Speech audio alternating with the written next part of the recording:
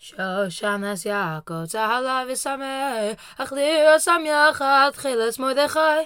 Welcome back, ladies and gentlemen, boys and girls, to another episode of Shoal Madorshim Shloshim Yom. Today is the 16th day in our quest to learning all about the holiday of Purim. Today's Mishnah is quite the doozy, so we are going to get started right now. Kol Yom Kasher Likras Megillah. All day is kosher. You're able to read the Megillah.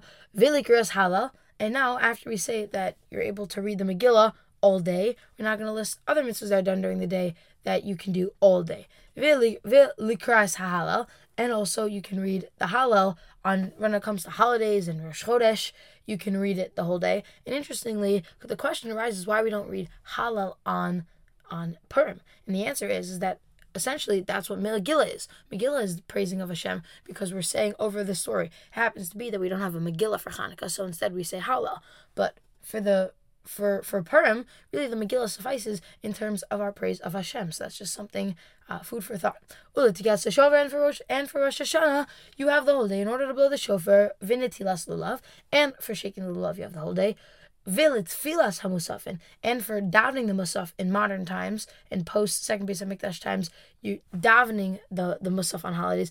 Vilu musafin, and when it comes to the times of the Beis Hamikdash, in terms of the actual giving of the korban musaf itself.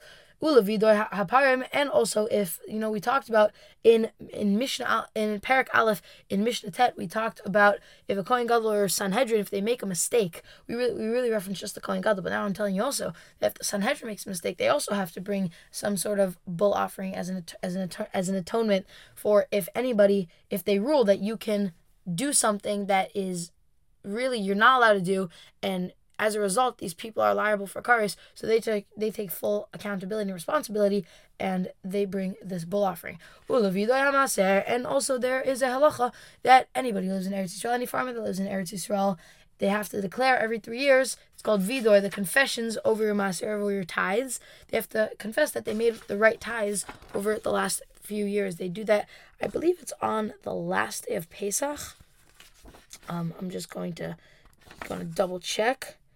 Yeah, on the last day of Pesach, it's on the 4th and 7th years of the Shemitah cycle. So basically, every 3 years.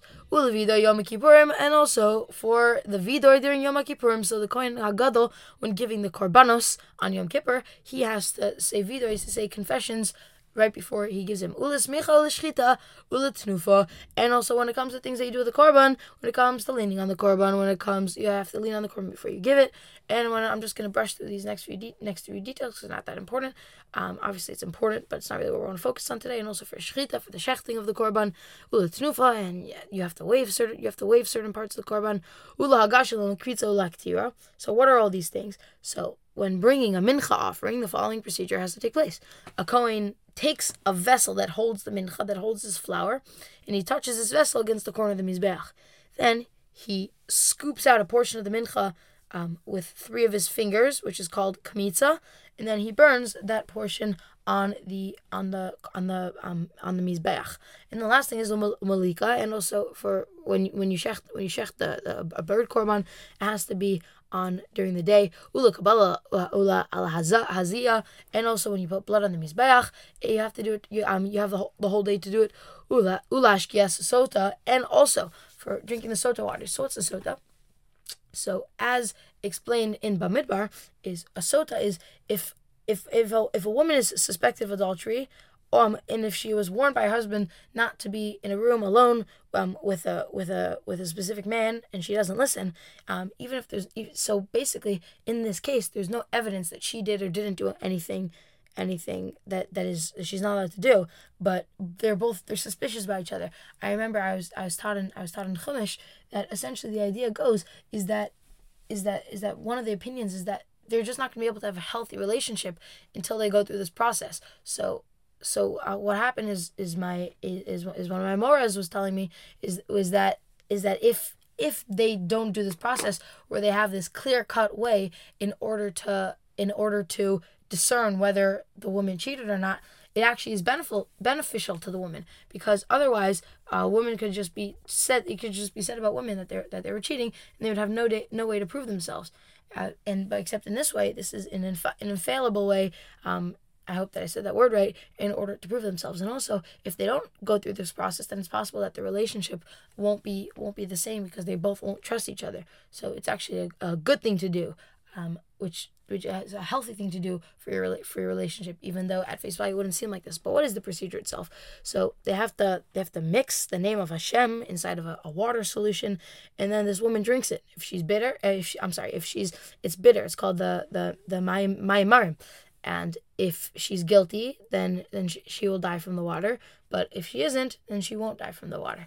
And also for the egla rufa, if there is I'm sorry, seems like a pretty gory mishnah. If there is a body found in between two cities and they don't know which city is responsible for it, then they do a procedure called the egla rufa, where they put a cow, it takes its place. Ula taharas hamitzara. And also, in order to make a mitzvah, in order to make someone who has saras, tahor again. I'm sorry, I think that was a lot of information that was just given to you all at once. But I don't know, some exciting stuff. And I hope that you're excited, because you're now one day closer to the holiday of Purim. Have a wonderful day.